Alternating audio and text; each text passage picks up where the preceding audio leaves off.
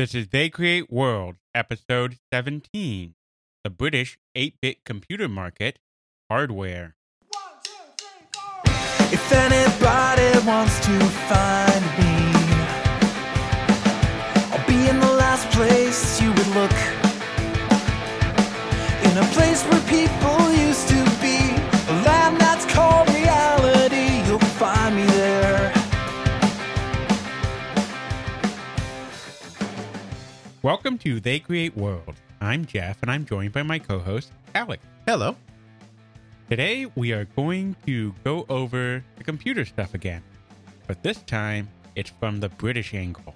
That's right, because in Britain and in Europe as a whole, which kind of took its lead from what was going on in Great Britain, there was a completely different approach to both home computers as hardware systems and computer games as well. The genres were different, the target audiences were different, the people who were making the games were different. And so everything that we said about the American market in the last episode, you throw almost all of that out because it is a completely different scene going on across the pond. So there was no real cross-pollination between the United States and Great Britain. It's almost like the computer industry developed completely independently of each other. That's correct. There was very little. We'll get into this, of course, in some more detail, but the Commodore systems did come to Britain in large numbers. So you had a little of that, but the games didn't really come over. Some of them started to a little later on, and we'll get there when we get there. But basically, it was a homegrown market in Britain. And because the British were focused on platforms that Commodore 64 aside didn't hit big in the United States, it also meant that that British software, for the most part, was not coming back into the United States as it was made either, because they were mutually exclusive platforms and very different genres. So they really grew up in isolation from each other in the 1980s.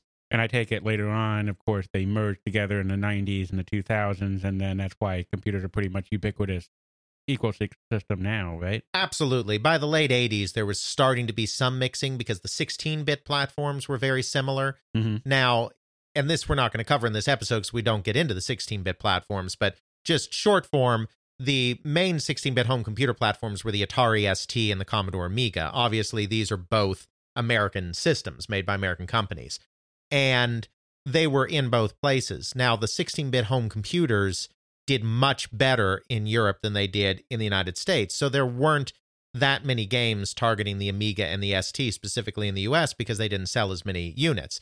But you could bring in that Amiga and ST software and the later Commodore 64 software from Europe into the United States. So there was a little more mixing. Then, of course, everybody finally goes PC by the mid-90s. The US transition to the PC in the late 80s, early 90s. The British got there by kind of the mid-90s. And then you really don't have any distinction between the markets anymore. The initial systems were different, but eventually it all merged together into one homogeneous system. Exactly. The British hardware industry basically fell apart in the transition from 8 to 16-bit. Mm-hmm. The companies that had been successful in that country in the 8-bit world were unable to jump to 16-bit computers, which is what gave the opening for those American 16-bit computers to come in. And that's where you lost a lot of the distinctiveness. And then by the mid-90s, it was basically all one giant worldwide computer game market. All right, so where do we want to start off from the beginning here? We know how it was in the United States with the Altair 8800. What was the British equivalent of that? Well, the British market got started a couple of years later. Japan was the same way in the early days. It tends to be that you have the market that pioneers something, or the part of the world that pioneers something, like we have with the Altair and the MSI and these S100 computers in the United States. And then it always takes 2 or 3 years for kind of the rest of the world to catch up to the pioneer. I'm talking specifically in electronics here, not in everything in the world. So the British market started a few years later. It really wasn't getting going till about 1978. Mm-hmm. And it started in the exact same way then that the US market did. It started with kits. So by 1978, you have the Trinity in the United States. You're still looking at mostly kit computers in Britain. Now, obviously, the obvious question is, well, you've got the Trinity, so why don't you have fully built computers that are just being imported into Great Britain or into Europe? That would make sense. Yeah. And the answer is that you have to look at the cost of living. We talked about this a little bit in the last episode. Basically, an Apple computer is expensive in the United States. Yeah, $1,200 to $1,800.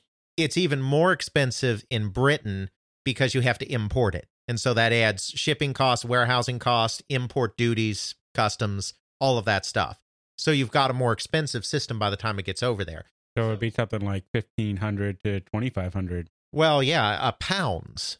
Because then you also have to, the British pound is worth more than the US dollar.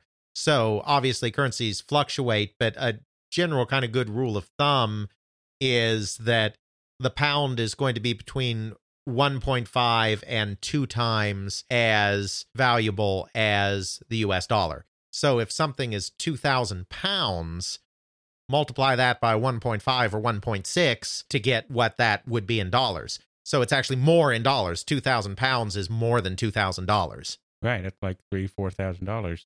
So exactly. So this gets really expensive really fast. So there were some Apple IIs in the country, but very few.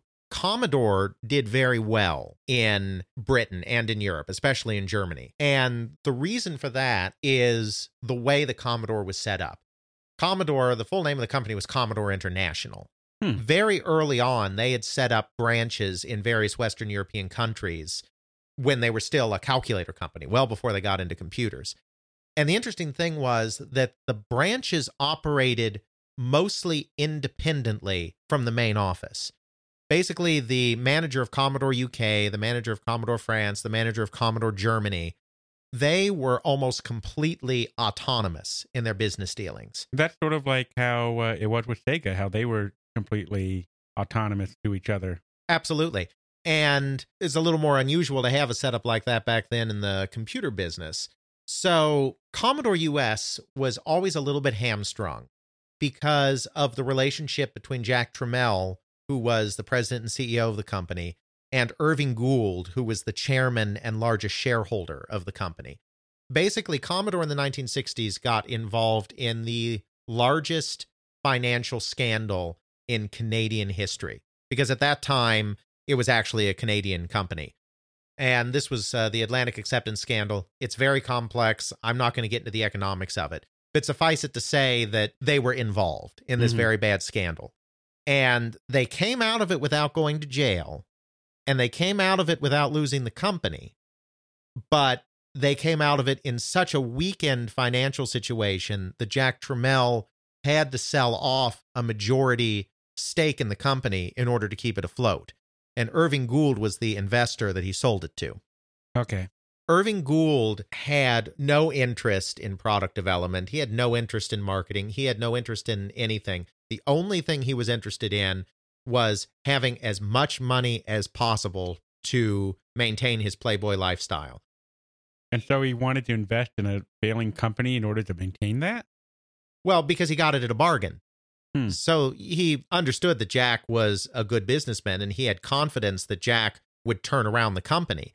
And because Jack was in a desperate state because he was so financially hurt by the scandal, he got the stock really cheap. And it's not like Commodore was his only investment. Just like any stock market player, he had lots of investments. But this is an investment that he had a majority share in. And so if Commodore did well, he was going to make so much money because he bought so low. Okay, so he had confidence in the company and just thought, okay, this is so low because they got punched really hard. I can make a boatload of money in order to maintain my lifestyle. Exactly. And I mean, he was a jet-setting playboy. He had a very detailed schedule of where he could be when around the world to make sure that he did not spend enough days in the United States that he would qualify to pay more in income tax. I mean, this is one of these guys that's just, I mean, he had tax shelters in the Cayman Islands and the Bahamas and all of these places where people do tax shelters. You know, he's just one of these guys that hides money everywhere and pays as little in tax as he can. And all he cared about was the Commodore stock price. He wanted that stock price to run, and he didn't want there to be many expenses. He watched Jack Tramiel like a hawk. He never let Jack Tramiel raise money in the markets. A public company like Commodore was when they're getting ready to launch a new product and they don't necessarily have a lot of cash on hand, what you'll do is you'll offer more shares of stock to raise money in the markets. Mm-hmm. But Irving Gould didn't want his stock to be diluted because obviously when you raise money in the markets, you're issuing more stock, which dilutes the shares that you already have. You're increasing the number of shares you have. Therefore, each individual share is worth less. Exactly. And Gould didn't want anything to dilute his stock. So he never let Jack Tramiel raise money in the markets. Jack never had much money to do anything with. And to Jack's credit, he was very good at operating under these circumstances because he himself was a bit of a tightwad. He would authorize all expenditures over, I think, $1,000. Remember, this is the CEO of a multinational, publicly traded company. And everything over $1,000. He had to personally authorize. He must have been doing that day in, day out. And he was a workaholic, so he was fine with that. But if he was ever gone for a period of time, I mean, he didn't take vacations, but if he was just out touring a factory in another part of the country, say, Commodore ground to a halt because nobody could do anything while he was gone. And it's not like now where you have cell phones for executives or computers where they can remote into the office and work from their hotel room. They were lucky to get a hold of him when he was back in the... He'd probably have all these messages on whatever hotel he was at, and probably had a whole stack of them under the door. Call us back, approve this, approve that.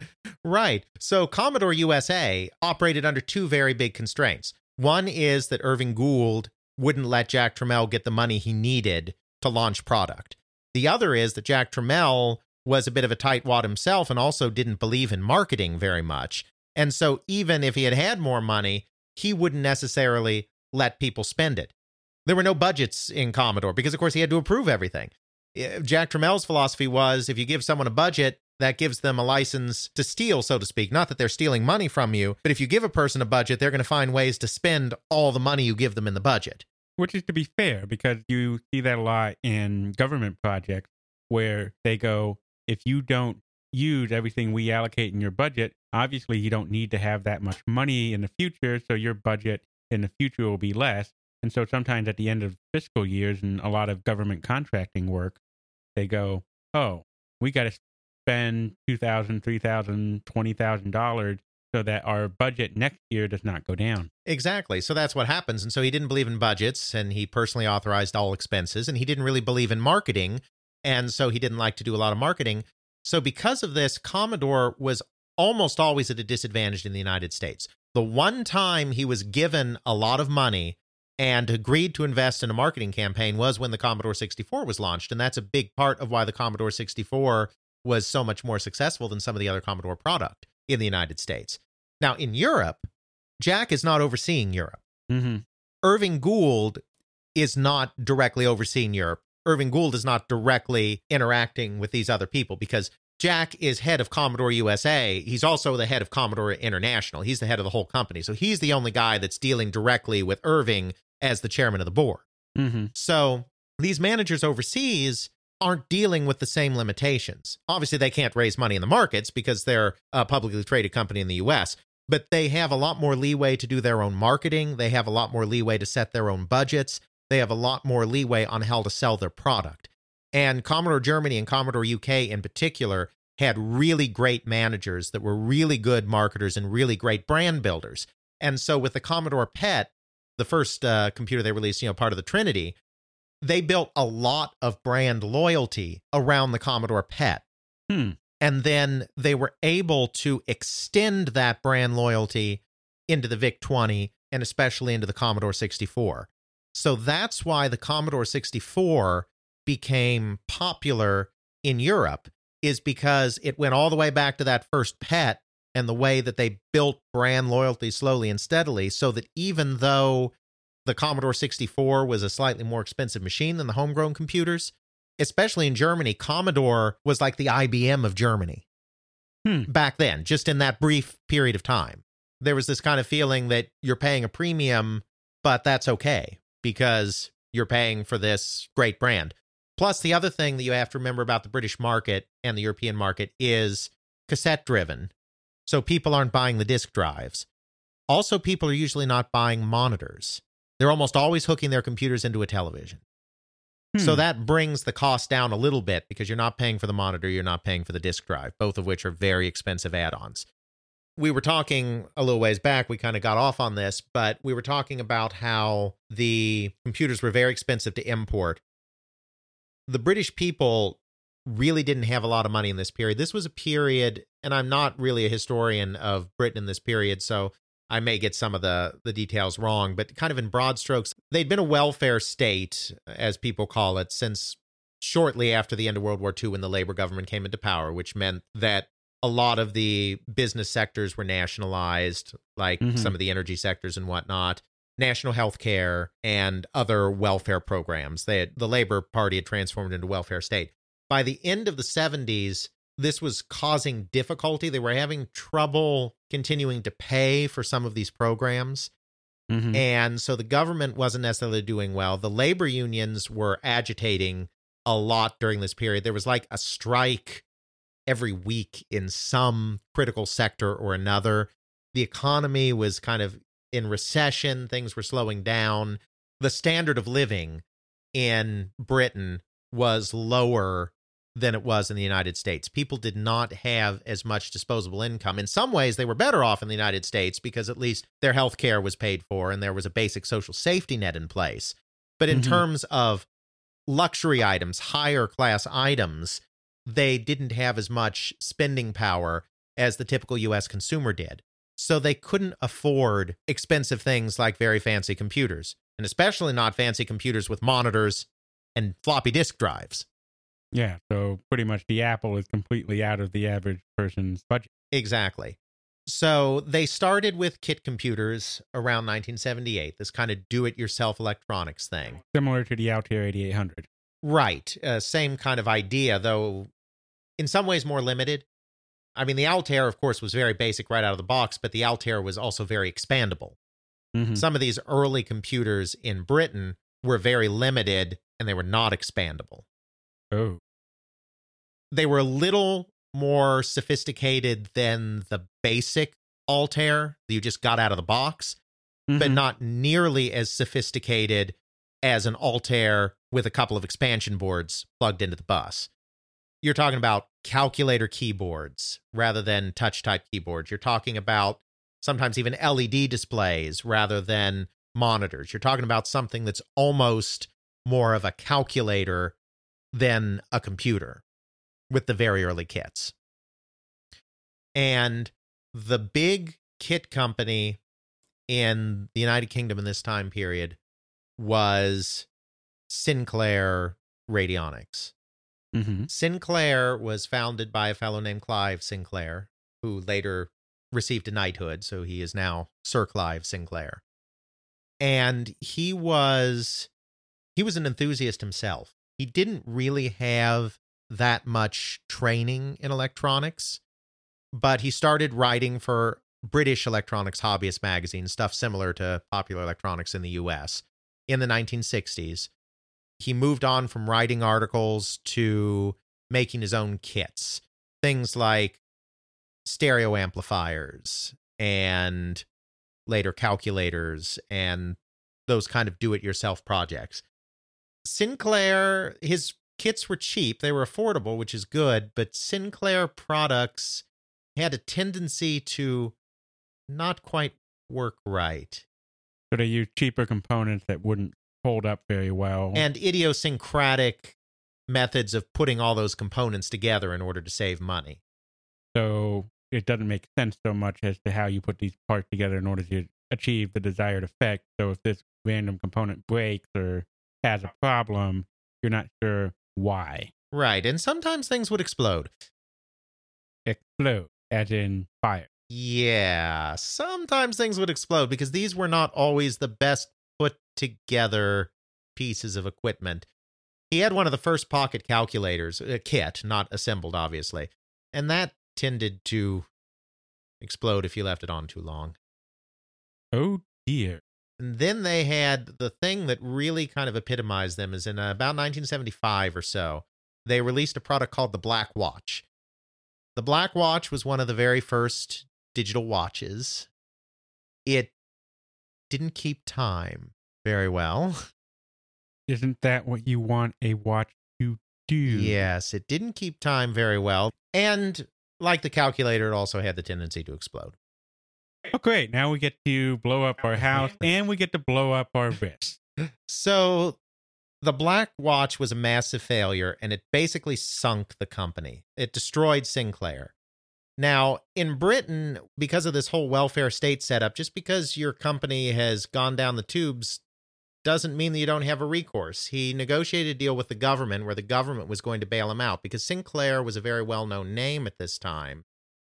There was an attempt to basically save the company, and the government bought into it and never really accomplished much with it. And so then Clive then spun out into a different company called Science of Cambridge, and it was actually the Science of Cambridge company that released their first computer kit that Sinclair did. Then there were problems with that company, and he spun out into another company. There were a lot of spin-offs until you finally got to Sinclair Electronics, which was the company that would release the majority of their computers later on. So he released this kit computer, the Mark 14, and this was introduced in 1977. And it was this very basic kit. It had the characteristics I was talking about before. It looked much more like a desktop calculator than a computer, but it was technically a computer. And after that, his right-hand man, the guy that kind of built this Mark 14, Chris Curry, wanted to bring the company fully into computers because he really thought microcomputers were going to be the next big thing. And at that point, Sinclair didn't want to do it. Huh. He didn't think there was going to be a market there that they could tap, at least not yet. And so they had a big disagreement, and Chris Curry left the company. Chris Curry founded his own company, also in Cambridge, as that Science of Cambridge name implies. They're all in Cambridge. Right. Cambridge University is the main technical math and science university of the United Kingdom. It's kind of the MIT, I guess, in a way, of the UK. You know, Oxford and Cambridge are the two big universities in the country, and Oxford is more of the humanities school, and Cambridge is more of the science school. So think of it in the United States standpoint as Harvard and MIT. Exactly. I mean, Sir Isaac Newton came out of Cambridge. That was the big school. So obviously there were a lot of technical people kind of clustered around Cambridge. And so Chris Curry goes on and founds his own company, which is Acorn, and he founds it with an Austrian guy named Hermann Hauser, Austrian living in the UK, who's also a very hardcore technical guy. And they kind of introduced the first real computer in the country, which is the Acorn Atom. The Acorn Atom was a pretty small, pretty basic computer, but it was a step above these really basic, almost calculator-style kits. And the Atom could be purchased as a kit, but it could also be purchased fully assembled. So that's a useful thing. It's based around the 6502, just like that early Apple computer is, just like the Commodore 64 is. Commodore 64 actually uses 6510. It's a variation, but it's close enough. Same basic architecture. It only has 2K of RAM. Oh, dear. This is a hallmark of the very early British computers, having very little RAM, because, again, of course, memory is expensive. RAM has always traditionally been extremely expensive. That's always the major limiting factor in pretty much every single system until pretty much now. Yeah, no kidding.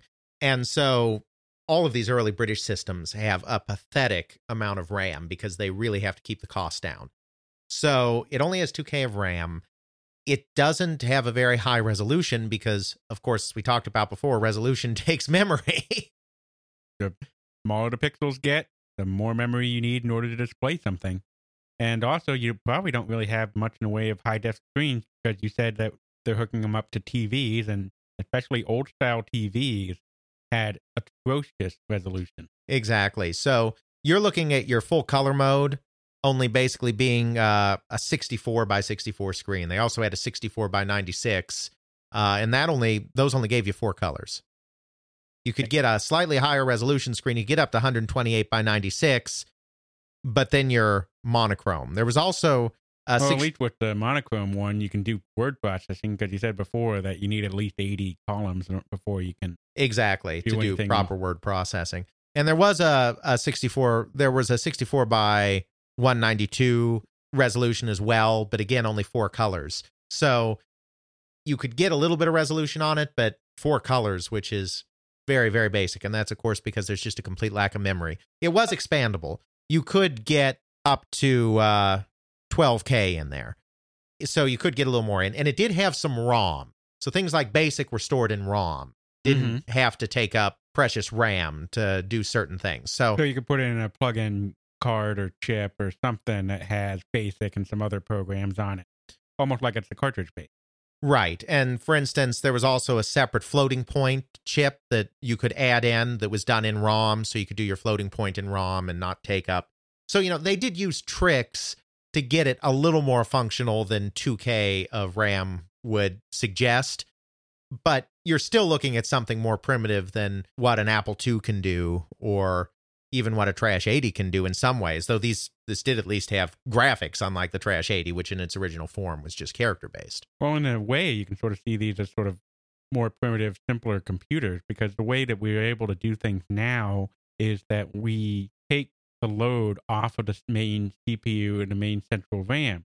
You have video cards that take the graphics processing off. You take and have the video processing storage off. You have sound cards that handle audio processing. You have specific networking chips that handle the networking. And it sounds like, in a way, with them having BASIC and other capabilities with floating points and such on ROM, on separate chips, you can then sort of more capabilities out of the system because you're pulling the loads off of the main chip and the main RAM. Exactly. And they did even have a video display generator in it as well. Kind of a video display generator. It's not quite, and again, I'm not a technical person. I mean, it's not quite a full GPU in the way we think of graphics card today, but it does provide some video memory. So they did have an additional kind of 1K of video memory in this video display generator that was also expandable up to 6K. So they're pulling stuff in certain ways. But of course, a lot of this is expandability and a lot of this is add-on. And if you're someone making a program for something, you usually target the lowest common denominator because you want to make sure you reach the maximum number of systems. So even though we can say, well, you can expand the ROM up to 8K and you can expand the RAM up to 12K. And you can expand the video RAM up to 6K, and it starts sounding like a lot when you put it all together. Fact of the matter is, most software is not going to take advantage of that maximum expandability because there's a lot of expense involved in that. So the majority of your audience is not fully expanding their computer. And you don't want to sell software that can only be played by a percentage of a percentage of a percentage of your market that has all the bells and whistles. You see this with the Apple II because there were 2-3 more generations of the Apple II. And even though the Apple IIe had the capabilities of actually doing more colors, more graphics, more everything, whenever you were making a game, you made it so that it was to that lowest common denominator, the original Apple II, because you don't know who's purchasing that software. They may have the Apple IIe, but they could also just have the original Apple II. That's exactly right. So you have to think of an Acorn Atom really in terms of being a 2K system, 2K RAM, 8K ROM, 1K video RAM. And so it's pretty limited, especially compared to what's going on in the US by this point, because by 1980, you've got the Atari system, for instance, that just blows that away in terms of memory, in terms of resolution, in terms of colors, in terms of everything. And it's kind of funny thinking the Atari blowing anything away. Right. Well, I'm talking about the Atari 8-bit computer, which, remember, was well ahead of its time, not the VCS. Okay. Making sure there. Exactly. And of course, by this time, the Apple II has evolved into the Apple II Plus, which has its 48K of memory. So this is a very primitive system for the time. Sinclair also does release a system in 1980 because by this time, he's finally come around to the idea that, okay, maybe computers are something that we really should be getting into. So even though he had this big rift with Chris Curry, he does get back in. And his system is the ZX80. Mm-hmm. This was, oh boy. The Acorn Atom was a very limited computer, but it felt like a computer. Well, that's because we're doing all this offloading stuff. Mm-hmm. The ZX80 is really astoundingly primitive. It uses a Z80 processor, which is a good processor. Decent compared to the 6502. It's kind of interesting. The ZX80 actually has a higher clock speed, but because the 6502 is more efficient in the way it does processes, a 1 megahertz 6502 is actually pretty much equivalent to a 3 megahertz Z80, just because of the way it runs routines. So the processor is pretty comparable. That's fine, but it has 1K of memory, and that's period. You can't expand that. No, it's expandable. Okay. But what I mean by period is no ROM, no separate video memory. 1K is powering the entire thing. So unlike the other one, this system doesn't have video and other things offloaded on other things. You have to cram every single thing you want to do into 1K of RAM. Exactly. And it is expandable. You can expand it up to 16K, which is a good amount. The 16K chips didn't fit very well in the computer because this is a Sinclair product, and Sinclair products never quite work the way they're intended. Oh, dear. So it didn't always fit very well, but you could expand it up to 16K. But again, you're talking about looking at a small percentage of people that do the upgrade. So if you're targeting the platform, you kind of have to assume that they only have 1K. Another good example is you talked about the Apple II. Another good example in the video game realm is the N64. The N64 had a RAM expansion midway through the cycle that doubled the amount of RAM. There was this little removable cover on the front, and you pulled out the old RAM and you plugged in the new RAM, and you got twice the RAM. Right. Nothing used it. It shipped with a game. Perfect Dark. Yeah, and it shipped with a couple of other games. Perfect Dark was one it shipped with. It also shipped with, I think, Rogue Squadron it might have shipped with. There were a couple of games that shipped with. So, of course, the games it shipped with took advantage of that extra RAM. But almost none of the games made for the N64 took advantage of the extra RAM because you couldn't assume somebody was going to buy that RAM accessory. So, since it's 1K base, you had to assume that a person only had 1K. That is not enough memory to type and draw the screen at the same time. So every time you pressed a button on the keyboard, the screen would go blank for an instant as it was processing that keyboard command and then redrawing the screen. Oh, my. And what a keyboard. It wasn't a touch type keyboard. It was a membrane keyboard that was very finicky to use. Couldn't touch type on it. So that was not much of a system, but it was cheap. It was £100, which again is closer to, like $150 or $160. $200. Yeah. So that's dirt cheap. So it was affordable. And because it was affordable, it did well. It sold about 50,000 units, and that was in the course of about a year. And for the British market, that's very good because, first of all, fewer people can afford things. Second of all, it's just a smaller population than in the U.S. UK sales figures, raw figures, are always going to look puny compared to U.S. figures because the population is so much bigger than the U.S.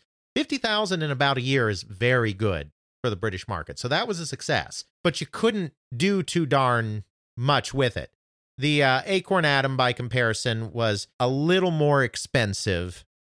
We're talking 120 pounds if you bought it as a kit. ZX80 was fully assembled. 170 pounds if you bought it fully assembled. So the Atom gave you a little more capability, but also with a commensurate rise in cost. About twice the price. Exactly.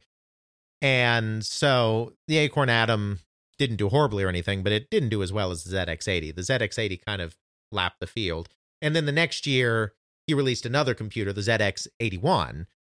And the 81 had a little more memory. It allowed you to see the screen at the same time as you typed, but only if you used a special mode that allowed it to be able to handle that, which meant that if you did have the screen up at the same time, it really slowed down the CPU because it meant more load on the CPU to do both things at the same time.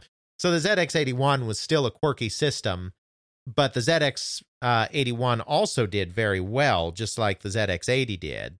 Just because it just cost so much and it was pre-assembled. Right. And you see, it was even cheaper is the thing. He was actually able to cut the price because it used a lot of the same components. It shipped with the same amount of memory. When I said it had more memory, what I meant is that it was expandable to more memory. You could expand it all the way up to 64K. Really? But That much? But it shipped still with the 1K. So there were refinements to it. It had a slightly better keyboard, even though it was still not a touch type keyboard. It had this special mode where you could at least type and see what's going on at the same time, even if it was slow to do it. But most of the components were pretty similar, so he was able to cut the price. This one was £50 as a kit and fully assembled £70. So it was even cheaper. In fact, it was the ZX80 that inspired Jack Tramiel. I told you about how Jack Tramiel last time was very scared of the Japanese. Right. And wanted to do a low-cost computer. And he got the idea for doing the VIC-20 from these primitive Sinclair computers, because he saw this is a guy that is doing computers really cheap to sell them to the masses. Let's do the same thing here and keep the Japanese out. And obviously the VIC-20 was a more capable system than the ZX80 and the ZX81 because the U.S. market could handle a more expensive system. But these were the systems that inspired Jack Tramiel to kind of hit that super low end of the market. So the ZX81, because it was also very cheap, also did very well, but it was still an incredibly primitive computer. So on these early systems, ZX80, ZX81, Acorn Atom, there was a small amount of computer game software, but not very much. These were such limited systems, it was very difficult to create decent games for them. Or any games, I would think. Yeah, truly. So there were a couple of companies that sprung up in this period that would persist into later periods, but there wasn't much of a computer game scene in this period. But these computers were all very important because they kind of established what would be the two leaders in that 8-bit market. This Acorn company, Chris Curry, and Sinclair, with Sir Clive Sinclair at the head. So it kind of laid the groundwork. But what really brought computing and computer games to the forefront was actually the BBC. The British Broadcasting Company. That's right. So you have to remember again what I talked about before, how there's kind of this very paternalistic British state, this kind of welfare state. So there are a lot of government institutions involved in areas that would not be involved in, say, the United States, where we're based. The BBC was British television and British radio. Pretty much, period. BBC ran a few different television stations, a few different radio stations, and that was media in the UK. Not like here, where you had the private networks develop, like NBC and CBS and ABC. So there's a lot of synergy between what's going on television and radio and what the government wants to promote. It's almost like take public broadcasting and put it even more firmly in control of the government than our public broadcasting is, and then have them have the same reach and influence as NBC or CBS. And that's the BBC. Which is a bit hard for at least the American listeners to comprehend. Right. So if the government wanted to promote a nationwide initiative, and they wanted to do so through the media and through programs on television or radio, they didn't have to negotiate anything. They didn't have to get the network on board. They could just collaborate because they were all the government. And I'm sure it's more complicated than that. I'm sure I'm oversimplifying, but the point is, it's all part of the government. So at the end of the 1970s, it became pretty clear that this microcomputer thing may just be the next big thing. And there was a feeling in the entire developed world that if your kid did not know how to program, they were not going to survive in the new economy. That, of course, turned out to be false. Right. You need to know how to interact with the computer. You don't actually need to know how to program. But at this period of time, when, of course, computers, where basically you practically had to know how to program just to get a computer to do something for you, because you just have that blank cursor on the screen. Right. The computers are so primitive that in order to interact with the computer, you have to know how to program in order to even interact with it. Think of the Apple II. You turn the thing on, and then you have to hit the reset button. You want to see how funny this is? There's a video I'll throw in the show notes of kids now interacting with old computers, and they interact with an Apple II. And it's funny them going, how do I turn this on? how do I interact with this thing? The announcer off screen lets them try a few things at first and then tells them how they go through. And their reactions, it's funny. And you just think about that. That's now. That is just 40 years ago. That's not really that long. And you have kids today who wouldn't be able to interact with these systems. Exactly. So, I mean, that's a very good analogy. So it was thought at the time that in order to use a computer, everyone was going to need to program. So there was a big, big push to get computers into the schools. And of course, again, in Britain, as in most of the developed world outside of the United States, you have a national school system. In the U.S., you have local control of schools, so you have individual school boards and individual school districts making all the decisions, and you have some vague guidelines about what you need to teach from the state, and even on top of that, some vague guidelines of what you need to teach from the federal government. But there's a lot of local control of the schools. You're kind of given basic goals that you have to reach, basic learning objectives that you have to impart, but how you get there is very much in the control of local school boards. Here are some expected core competencies that we want to see all students have. We don't care how you get there, just get there. Exactly.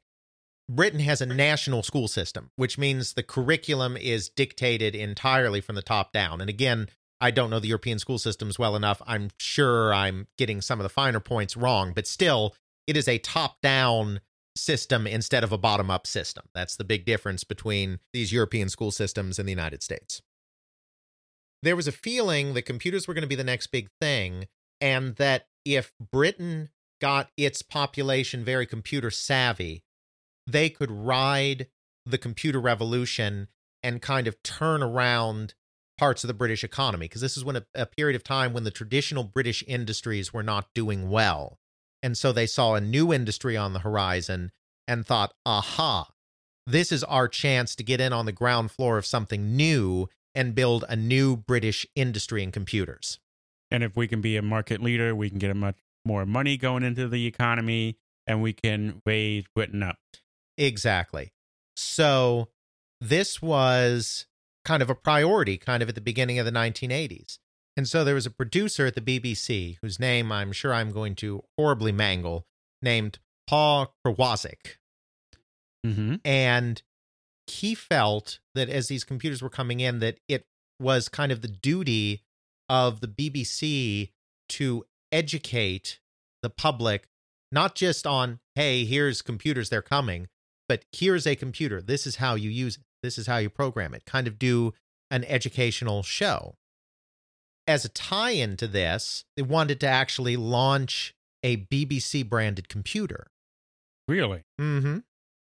Now, obviously, BBC wouldn't make this computer because they don't have that expertise in-house, but they wanted to source a computer from one of the nascent developers in Britain and then stamp a BBC label on it and tie it in to this big series that they were going to run on the BBC. And this would kind of be a comprehensive attack on computer literacy to get people involved with computers. Buy your own BBC computer and learn how to use it now on BBC One. Exactly. And of course, you couldn't have this be a kid. No, because then you'd have to teach people how to solder, how to do all this other, whatever else you have to do in order to put thing together. Right. So at this time, we have these kind of hybrid computers in Britain, which you can buy fully assembled or in kit form. The ZX81 and the Acorn Atom are both like this. This computer needs to be assembled out of the box, and it has to be fairly user-friendly to get into. Now, that's user-friendly in terms of 1980. We're not talking about a great GUI interface and all this beautiful stuff that makes these interact with computers today. You're still going to have to know a little bit about basic commands and whatnot to get anything done on this computer, but at least it can't explode. Yeah. Because exploding bad. That's bad. So they're putting this series together, and then they're going to source this computer. And they knew exactly where they were going to get this computer from. They were going to take a product that had been started at Sinclair Radionics, which you may remember was Clive's first company, that had then been transferred to another company, and this computer was called the New Brain. Basically, Sinclair Radionics, after the government took it over, Sinclair bailed on it, founded Science of Cambridge, and the government tried to prop up Sinclair Radionics for a while. That didn't work. So they transferred some of the promising products to other companies that they also had an interest in and just closed down Sinclair Radionics. So the government had an interest in a company called Newberry Laboratories that was making this new brain. And this is, again, this kind of government synergy thing. Sinclair Radionics had been a disaster, and the takeover of Sinclair Radionics had been a disaster. So they wanted to get something tangible out of the fact that they had propped up this company that they ended up having to close.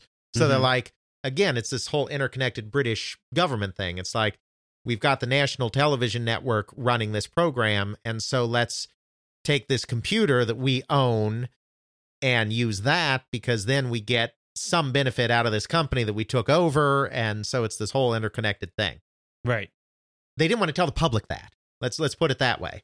So they ran an article that said that they had selected the New Brain computer after a bidding process. And New Brain won. Newberry Laboratories won. There was no bidding process. Yeah. Chris Curry saw this article, head of Acorn. And he and Clive Sinclair weren't on the best of terms, but they were still kind of on speaking terms at this point. Later, they wouldn't be. And so he sees this and he's like, there was no bidding process. I'd have known if there was a bidding process. I have one of the bigger computer companies. Yeah, no one came to me and said, hey, let's get these computers. So he called up Sinclair and said they did this thing, without consulting any of us. And so then they both contacted the BBC and said, this is outrageous. We're two of the biggest, companies. Nobody talked to us. And the BBC came back to Chris Curry only, which would end up being a bit of a sore point here, and said, fine, do you have something ready to go? And it's like, well, yeah, we can have something ready for it. It's like, we'll come in on Monday. They had this conversation on Friday. Oh, God. They were working on a new computer. It was nowhere near completion. But basically, they were given this very small window to show something to the BBC. Hello, overtime. That's right. Now, like I said, they did not contact Sinclair. And nobody knows for sure why, but the logical reason for that would be, remember, they bought Sinclair Radionics and had a disaster with it. So they don't want to go after someone who they had a past history with who has shown to be failure. Right. Who is shown to be failing. Right. So, and who makes products that sometimes blow up. Only sometimes. So that became a very big sore point between Sinclair and Chris Curry, because Sinclair didn't get asked to show a prototype after he wrote a letter in conjunction with Chris Curry saying, why didn't you talk to us? So yeah, they work like crazy and they get something that just barely works together in time for this in time for this demonstration. And they show it to him and they end up getting the contract, because it turns out the New Brain is still a disaster. That's not really working very well. And so they do go with the Acorn product. And so that Acorn computer gets rebranded as the BBC Microcomputer, or for short, the BBC Micro. Okay. The BBC Micro kind of ends up occupying the space that the Apple II occupies in the US. It's a little bit pricier of a system. Sells for £235, which is really quite a lot. Oh, yeah. But in exchange for that, you get a little more functionality. Still a 6502 processor, but it's a 2 megahertz 6502 instead of a 1 megahertz. So the clock speed's a little faster. And as we said before, compared to the Z80, it's much more capable. Right. It's a base of 16K of memory, which is a very solid base of memory. Expandable up to 32. And like the earlier Acorn computer, it also has ROM. It has this hybrid RAM-ROM thing. So it's also, in addition to that, got 32K of ROM, expandable up to 128. So you could preload up a whole bunch of stuff onto there or plug in a bunch of stuff. It has a very nice display capability of 640 by 256 with 8 colors. That's nice. Which is very good. So like the Apple II, it's pricier and it's a little more capable. But this also, like the Apple II, puts it out of the hands of a lot of people. so it doesn't get that same penetration in the home. But also like the Apple II, because it's the state's computer, essentially, BBC stamped computer, when the British school system decides to make computer instruction mandatory around this time period after this BBC documentary airs, they, of course, make the BBC Micro the computer of the school system. And there is only one school system. Yeah, so it penetrates the entire British economy, and all the schools get BBC Micros. And so all the things the kids learn on is BBC Micros. That's right. So it occupies kind of a similar place to the Apple II. However, unlike the Apple II, it does not become the main game platform. It really stays mostly in the schools because of the price. And because unlike the Apple II situation, where there was not a viable low-cost competitor until the Commodore 64 came out, because Atari and Commodore and Texas Instruments and all these companies that we talked about approached the market in ways that made it so that the Apple II remained on top. Disastrous ways. Sometimes disastrous. The BBC Micro had a competitor that came out very soon afterwards in 1982, and that was the ZX Spectrum.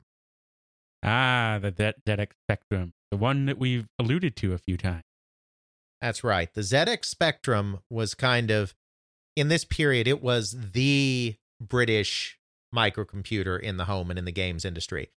A couple of years later, of course, the Commodore 64 comes in too, and then they kind of share that mantle, and it becomes kind of, it's almost like how in the early 90s in the United States you had Nintendo kids and you had Sega kids. Mm-hmm. In kind of the mid-80s in the UK, you had Spectrum kids and you had Commodore 64 kids. Huh. And, you know, you had your playground fights on which system is better and this and that. Well, obviously the Commodore 64. I'm not going to get involved. This is kind of the big kind of technology fight there. But of course, it takes a couple of years for the Commodore 64 to really start penetrating. So in the 82, 83 period, you're talking about the Spectrum as the really main thing. The ZX Spectrum continues the Sinclair tradition of very quirky products and products that are sometimes a little skeezy, but are so much cheaper than the competition. Did they still explode? No, it was decently built in that sense. It had essentially a real keyboard. It was still a little strange, but it was no longer this membrane thing. It was essentially a real keyboard. It had that standard Z80 processor, which again is a good processor, and it had a base of 16K of memory. Okay, so finally we got the memory up to the point that it's actually a viable computer. Exactly. So this became really the main games machine in Britain alongside the C64 because it could do some things. Now, it still had that quirkiness. Their BASIC was always a little strange. The BASIC that they put on the computer was always a little strange compared to some of the mainstream stuff that Microsoft was doing and that was found in things like the Commodore 64 and the Apple II and whatnot. And then the other thing that was very strange about it was the way it did the screen. And again, this is a money-saving thing. So the way that both the Commodore 64 and the ZX Spectrum worked in order to maximize the amount of colors you could have going on in terms of your memory is it divides the screen into cells. And one of the videos in our show notes from the last episode goes into more detail on this. But basically, you divide the screen into usually 8x8 cells of pixels. And you individually control what color is showing up in those cells. And you can only have a certain number of colors active in a particular cell at a given time. And this goes again to memory limitations because you're only devoting a certain number of bits to that portion of the screen in order to save your overall memory. Mm-hmm. But this allows you to get more colors on the screen. So when we talk about the C64 being a 16-color system, you could have 16 colors all over the screen at once, but that's only because you divided your screen into individual cells, each of which could only have, say, 2 colors active at a time. And that saved your screen memory like crazy. Because if every single part of the screen could theoretically have 16 colors at any given time, you would have to devote way more bits per pixel in order to get that functionality. Right. For a certain resolution, in order to have everyone have the same level of graphics, it would probably take something like 16K of RAM. While if you just have it so that you have this thing split things up, it then becomes you only need 9K of RAM because you're limiting how many colors are in a certain area. I'll put the same video into this episode's show notes so that you can reference that as well. Right. So both systems had this cell division where you could only have a couple of colors each, but the ZX Spectrum had a couple of limitations compared to the Commodore 64. First of all, even though it had 16 colors, it really only had 8. Because what you had is you had 8 colors that you could display at 2 different intensity levels. So the different intensity levels kind of created different shades of the same color, but that still kind of limits your palette in a way. So sort of like hunter green and regular grass green, or sky blue and royal blue. Not sky blue, cerulean blue. I've always liked cerulean blue. What's so great about cerulean? You know what I'm referencing? No. I'm referencing the X-Files. Ah. Our audience will get it. Well, fine. Hi, audience. I fail. I haven't watched the X-Files since I was young. But that's true. So, it's a kind of limited palette. Another thing is that in the ZX Spectrum, you could have 2 colors per cell, but only 1 foreground, 1 background. I believe the C64 allowed you to mix and match a little more where your colors went in a cell. Not positive, but I think that's true. Yeah, and I'm not sure on the specifics of that one either. That's probably something worth more research at some point. Right. And then the other important limitation, and again, this is a cost-saving kind of thing, there were no hardware sprites. And we've talked about before, hardware sprites make everything better. Right. So when you divide your screen into cells, you only have 2 colors per cell. And you cannot then have individual objects bleed over between 2 cells that have a different color scheme. So if one cell is showing blue and the other cell is showing orange, and you want your object to be an orange object, it cannot go to the part of the screen that has blue turned on, because then your object is suddenly going to turn blue because orange is not defined in that cell. So what happens is you get something called a tribute clash, basically where something becomes 2 different colors if it's on the boundary of a cell. Because, of course, the same object I'm talking about, if it ends up resting half in one cell and half in the other cell, it's going to be blue in the half that's in the one cell and orange in the half that's in the other cell. And that's called a tribute clash, when you have 2 different color attributes being applied to the same object because it's crossed a cell border. And that's because of how we try to save RAM when we're doing colors, because we had to do this whole color square thing. And if there's no hardware sprite, which is sort of like independent video RAM that's just really, really small, you can't overwork that. Exactly. Now, as we discussed before, sprites ignore what is going on your bitmap. So you can have a sprite that has its own defined size and its own defined color scheme, and that will remain constant no matter where you have it on the screen, because it is drawing from a separate sprite generator. It is not drawing from the video RAM and from the bitmapped image. It has its own separate memory that's dedicated specifically for it. It's not going off of the system RAM. It is just this little, whatever size they decide to say the sprite is, say it's 8x8 or 16x16. That's all the RAM that's dedicated for the sprite, but that's independent of the system RAM. Exactly. ZX Spectrum can't do that. Any of your moving objects are going to be part of the bitmap, and therefore, as they move through cells, they're going to change. So the trick became on the ZX Spectrum, how do you create objects that aren't changing color in awkward ways every few pixels across the screen? And so again, it took a really hotshot programmer to do that well. And what most programmers ended up doing, quite frankly, was monochrome for their moving objects. You'll notice that in a lot of Spectrum games, the protagonist and the enemies and whatnot are all just white, because white's going to be defined across all of the different cells. And then you don't have to worry about that, because you can have two colors. So you have a background color and a foreground color. So if you put your object, like your player character, in the foreground and just leave him white, then he will remain a consistent color across all the cells, because you're going to make the foreground white in all the cells. And then you put your color into the background images, because the background color is independent from the foreground color. So you're not going to have attribute clash between your player character in the foreground and your scenery in the background. You still have to be very careful, especially if you're scrolling the screen, to make sure that your color remains consistent. In fact, a lot of Spectrum games are flick screen games instead of scrolling games if you're moving between different scenes. And that's because that makes it easier to keep your cells all the way you want them and not have attribute clash. Because then if your background is never moving, you can define the colors in all the individual portions the way you want, and you don't have to worry about attribute clash occurring because you have a static image that's never going to cross cells. Think of the original Zelda in the dungeon. Whenever you transition between the screens, it just sort of stops everything. It redraws the screen as we want it to be, and then you continue on.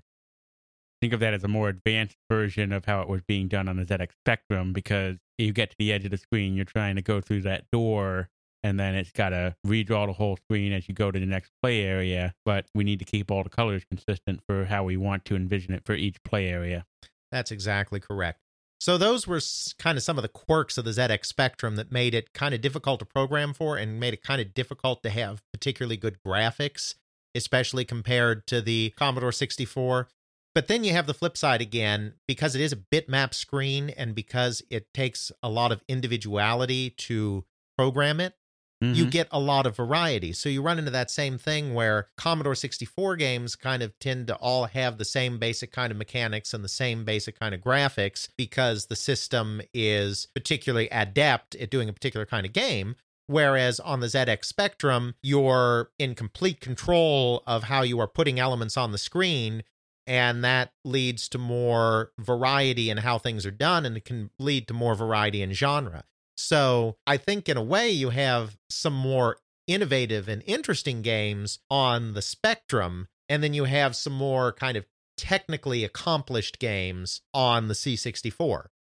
Do you happen to know of any games that came out on both the ZX Spectrum and the C64 that sort of show a comparison between the capabilities of the C64 and the ZX Spectrum? One game where you can kind of see some of these differences is a game called Uridium. It was a very popular scrolling shooter on the system that was originally created for the Commodore 64, which is particularly good at scrolling shooters type games. And it was created by a wonderfully brilliant programmer named Andrew Braybrook. Even though, theoretically speaking, the Spectrum shouldn't do that great a job of doing a scrolling game, it actually works very well in terms of the scrolling on the Spectrum. But you can see when you compare the two that the Commodore 64 version is very colorful, and the Spectrum version is essentially monochrome. And that's because even in both the foreground and the background, because you cannot have a colorful background scrolling on a Spectrum, because there's going to be color clash going on all over the place. So Iridium's... And that all goes down to the fact that the ZX Spectrum doesn't have sprites. That's correct. So Iridium is a very good example, at least, of that kind of monochrome versus color thing that had to be done. And really, Iridium was accomplished on a Spectrum. This was a little later on, so it was a Spectrum with more memory. But most programmers would not have been able to implement a smoothly scrolling game like Iridium nearly as well. This goes in part to this great programmer again, and it goes back to the theme that we had before, where on these 8-bit systems, the programmer really was king. If you did not have a hotshot programmer, you did not have a game. And this is kind of why it took so long for creative types that had no programming ability at all to kind of be accepted as game designers, at least in the West, because on both the early consoles like the VCS and the early 8-bit computers, you had to have the programming skills. So it was considered more valuable most of the time to have a hotshot programmer that may just be an okay game designer, rather than have a brilliant game designer and then have to hire a separate person to do the programming at additional expense. Mm-hmm. Another question. You talked about with the Commodore 64 that it had this really awesome sound chip. What did the ZX Spectrum have in comparison to that? Did they have a good sound chip, or was it just sort of second rate? Now, the sound on the Spectrum was nowhere near the Commodore 64 because, quite frankly, nobody had sound anywhere near the Commodore 64. That SID chip was so far ahead of its time that nobody could really come close to it. Yeah, basically the Spectrum, kind of like the old IBM internal speaker. I mean, it was basically just one channel. Mm-hmm. It did have 10 octaves, but it was basically just a beeper that just, beeped out tunes and whatnot. There was an expansion later that gave it 2-channel sound that allowed it. It was a software hack that gave it 2-channel sound, so that gave it a little more sophisticated sound. But no, I mean, Commodore 64 just blew it and everything else on the planet out of the water. All right. So because you had this uniquely British computer, and because even on the Commodore 64, you had a disconnect because it was a cassette-driven market because of the cost rather than disc-driven market, and nobody in the US was interested in cassette games. The British industry really remained kind of isolated, as we talked about. I mean, Sinclair tried to sell the Spectrum in the United States. They made a deal with Timex to bring it in. Mm-hmm. And it was dirt cheap. I think they were selling it for like $99 when it was introduced. But it was such a limited system compared to what you were getting from the American systems. And it was introduced right before Jack Tramiel's price war. So at $99 for the Sinclair, it was already in some ways limited compared to the VIC-20, which was coming in around the same price. It was better in some ways, but more limited in other ways. And then very rapidly, the mid-range computers like the TI-99 and the Commodore 64 started being priced like low-end computers. So now you're talking about spending just maybe $150 for a Commodore 64, which is so much better than this little Timex Sinclair system, which is trying to come in at a cheaper price. So it just got buried in the market. Nobody was interested in the Timex Sinclair Spectrum in the United States. It died a quick and Unnoticed, quick and unnoted death. C64, obviously very big in the United States, but because the American user expected a more sophisticated product based around a disk that has more storage capacity, not a lot of interest in what was going on the Commodore 64 in Britain. There was plenty of Commodore 64 software to satisfy the American market. They didn't need the British software. By the end of the 80s, there started to be a little bit of British software coming in from the Commodore 64. Basically, the American companies realized that it would be valuable to have budget software because there was kind of this price point mismatch. They wanted to be able to offer products that were a little cheaper than their main products. And so they started looking to Britain for cheaper product to bring into the US. They also started kind of repackaging. This was the first time you saw kind of greatest hits compilation kind of software. They would repackage their old classics at a lower price. And they were also looking to Britain a bit to get budget software in to kind of fill this lower end price point. They were really feeling a lot of pressure from the Nintendo Entertainment System at this point. Oh, yeah. And so they wanted software that might attract the kids a little more, the kids that were starting to flock to the Nintendo system. And so they figured cheaper budget software would appeal to parents that are buying stuff for their kids. Well, think of it from the kid's standpoint. I said this before. I came home from school. I told the Commodore 64 to start loading it from the disk drive, and I had to wait till after dinner before I can play the game. Versus the Nintendo, where I just go in, put the cartridge in, push play, it comes right up. Oh, wait, there's a gray screen. Blow it out a little bit, then put it back in, and then it works. Right. So there was this move to budget software, and that got some British software in the market, but with a couple of exceptions, which we won't get into in this episode, British software really didn't make an impact in the US. And of course, US software at first didn't make an impact in the UK because it was a disc-based market and Britain was a cassette-based market. That would also change, which we won't get into in this episode. We'll discuss software later. But they really developed as these isolated industries. They started to merge together a little bit when we got to the 16-bit systems. And the reason for that is that the British market really kind of fell apart, the hardware market. Okay. You've got this competition, Commodore 64 ZX Spectrum, with the BBC Micro kind of off in its own special rarefied corner. And they're all 8-bit systems. In the mid-1980s in the United States, you start seeing the first 16-bit processor systems with decent graphical capabilities. The IBM PC, all the way back in 1981, had a 16-bit processor, though they actually did a hybrid thing because it was an 8-16 hybrid and it just had an 8-bit bus. But, of course, the IBM PC in its original form was only capable of 4 colors in its CGA mode, which is why the early PC was not a game machine. Yeah. The home systems, which a home system in the United States was defined as kind of an under $600 system, the home system were all 8-bit systems, with the exception of that TI-99 4A that quickly faded out. In the middle of the decade, you hit the first 16-bit home systems. The Macintosh, the Atari ST, and the Amiga.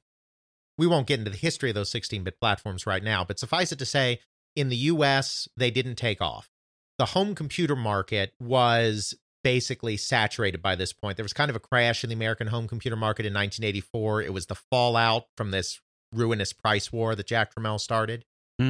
And there'd kind of been a disillusionment with the idea of a home computer. The home computer was touted as this system that was going to be useful for everything. You're going to store your recipes, balance your checkbook, educational software for the kids, and yeah, I guess you'll play games on it too.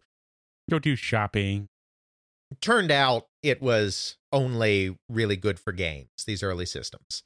So by the middle of the decade, there was really a lack of interest in home computers in the US, and so it was very hard to convince American consumers to upgrade to a 16-bit home computer.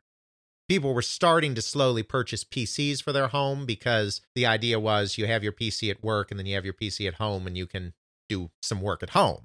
You can bring your work home with you.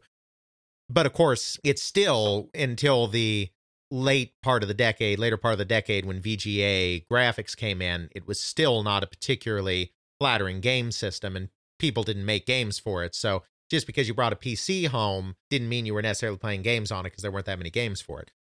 With the IBM PC kind of taking over and with people being burned out on home computers, there was never much penetration of the ST and the Amiga in the US.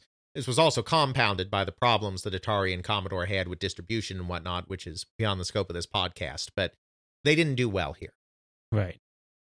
In Britain, the home computer was still the primary games platform, and there was less of a disillusionment with home computers. Basically, because the BBC told everybody at the beginning of the decade that your children were going to need to know computers, and then brought computers into the curriculum very early, there was this sense that you had to buy your child a computer or your child was going to get left behind in the new digital economy. That's why there was kind of this great penetration of Spectrums and Commodore 64s into the home. The Micro wasn't the computer they brought into the home because it was so expensive. But they were like, oh my gosh, my child has to learn programming, and I guess this ZX Spectrum isn't that expensive, so we'll buy you a ZX Spectrum. And if you were well off, you could get a Commodore 64. Sure. So that became a common fixture in the home, and it was actually kind of endorsed by the parents in many cases. And also, we said before, they didn't have so much the consoles. You didn't have the Nintendo, the Atari, and stuff in Europe, in Britain, because of the import and the cost. Right. So it also became the primary game system. So while the NES was starting to really penetrate the US market in 86 and especially 87, it was not penetrating the UK market. The Nintendo wasn't even really attempting at that point to seriously market the NES in the UK or in Europe. They were selling them there, but again, high cost, and they weren't really pushing it. They were doing it through third parties. They weren't selling it direct, so there really was no European market. So it had become the standard games platform, so it had that cachet to it as well. Plus, Commodore had always done better in Europe, as we previously discussed. So when the Amiga came to Europe, this was considered a big deal because Commodore had a great name brand already. And Atari, at this point, was owned by Jack Tramiel. So Jack Tramiel still had a lot of contacts in Europe from his days at Commodore. And so the Atari ST was welcomed comparably better there as well. So there was this transition to the 16-bit platforms, and it ended up being the US leading the way.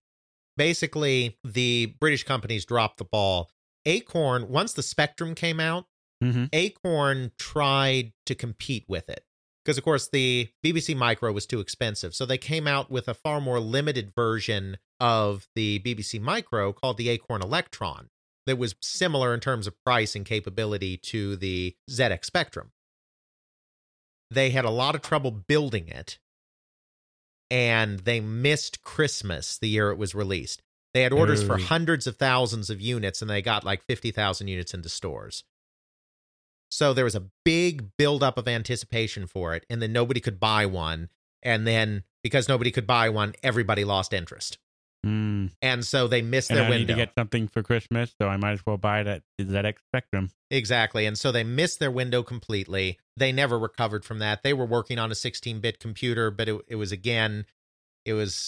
a little too, they were having difficulty with it. It was a little too highbrow and expensive for that standard market. So they ended up in 1985 being purchased by Olivetti, which is a major Italian institutional computing company. I mean, they had been in mainframes and whatnot for a long time.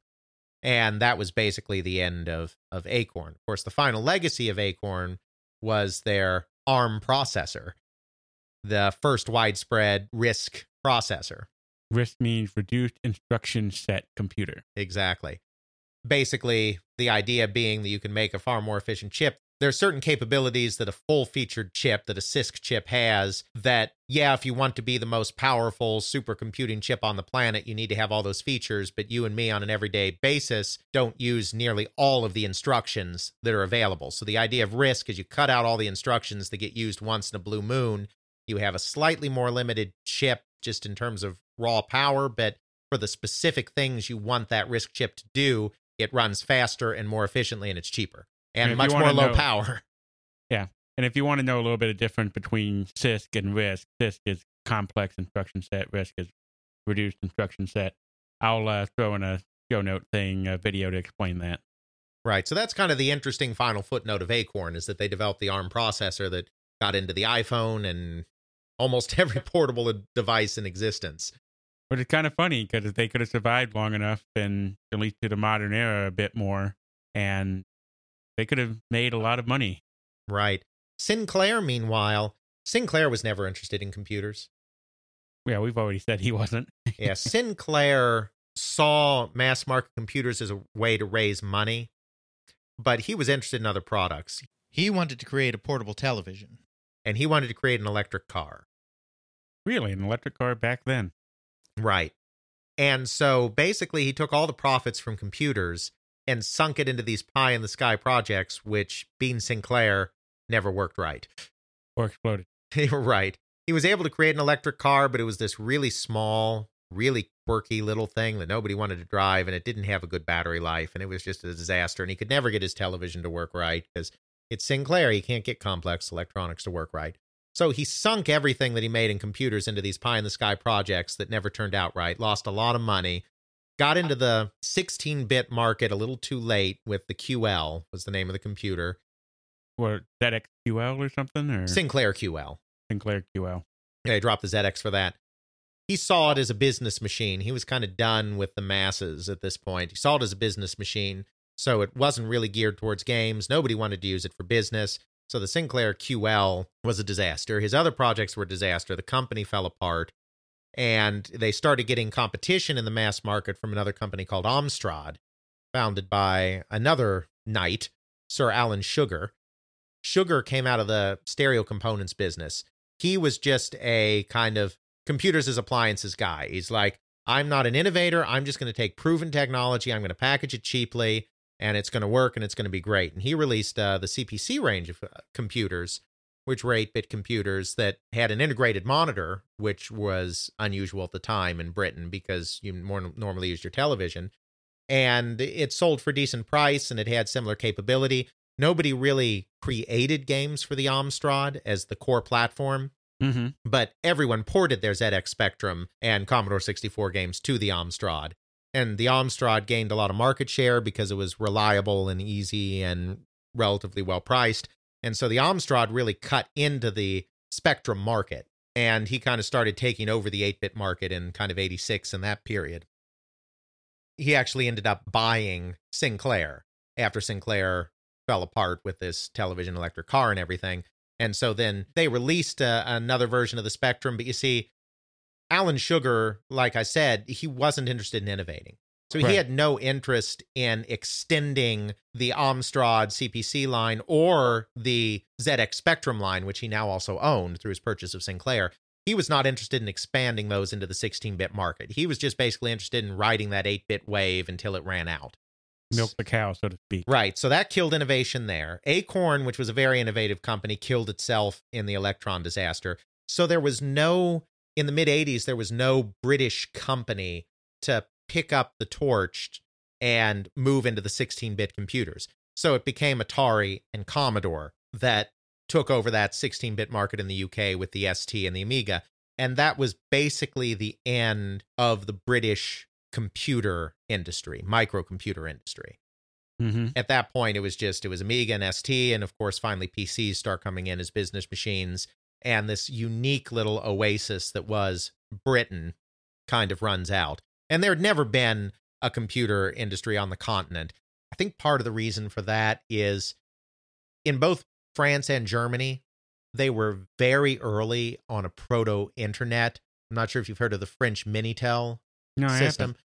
Basically, back in the early 80s, they had this nationwide system where you could log in and like buy airline tickets and do stock trading and like very primitive internet things. It would be almost like using some of the early dial-in services that were in the United States, like CompuServe or The Source, except that rather than being just one company that's offering you access to their mainframe, it was a nationwide system that everyone could get a Minitel terminal and dial into. And so it was kind of like a proto-internet, except it wasn't as feature complete as the World Wide Web, and it was only available in the nation of origin. It wasn't worldwide. So you had a French version of a mainframe that was available to the public, and you could get terminals in order to go into this big mainframe. And because the mainframe is sort of like analogous to the internet, you have a local terminal, you have your local computer that goes into the network, so to speak.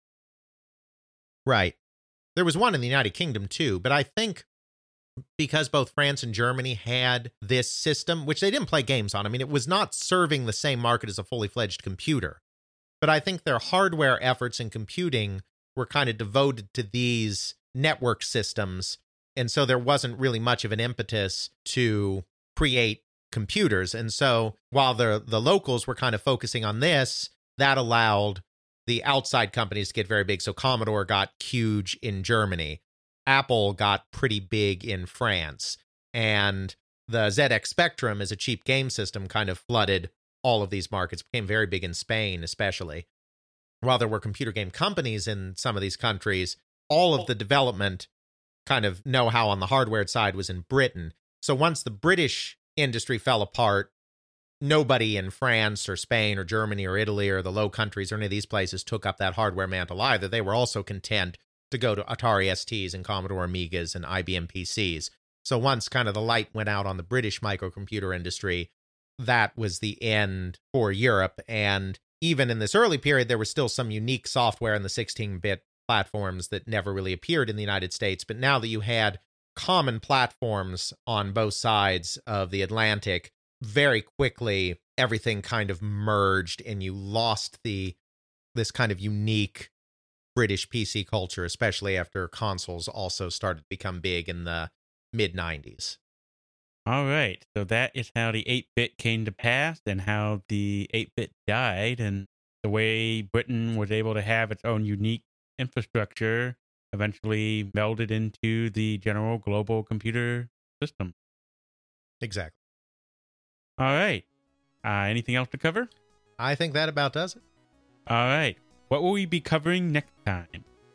Well, here in this podcast, we kind of did a good job of describing why there was a unique British computer game industry, just in terms of the hardware that was released and why that hardware was adopted instead of American hardware. Now what I'd like to do is actually take a little bit of a look at that computer games industry itself, because compared to what was going on in the United States, it was very different. They were targeting different segments of the population. They were making different types of games. And some of what they did there actually ended up having major repercussions on how the global industry developed later on. And so it's very interesting to kind of look not just at the unique hardware that was coming out in the UK, but the unique software as well. So we'll cover all the different video game companies and the software they produced and the type of games they developed and how the British population and the rest of Europe played them. Exactly, in very broad strokes, because you could certainly devote multiple podcasts to going through all the ins and outs, but at least give an overview of what was happening across the pond. All right, sounds great. And we will see you next time on They Create World. Check out our show notes at tcwpodcast.podbean.com, where we have links to some of the things that we discussed in this and other episodes. You can check out Alex's blog at videogamehistorian.wordpress.com, email us at tcwpodcast@gmail.com, and follow us on Twitter at tcwpodcast. Intro music is Airplane Mode by Josh Woodward, found at joshwoodward.com/airplane mode, used under a Creative Commons Attribution License. Outro music is Bacterial Love by Roland Music, found at freemusicarchive.org, used under a Creative Commons Attribution License.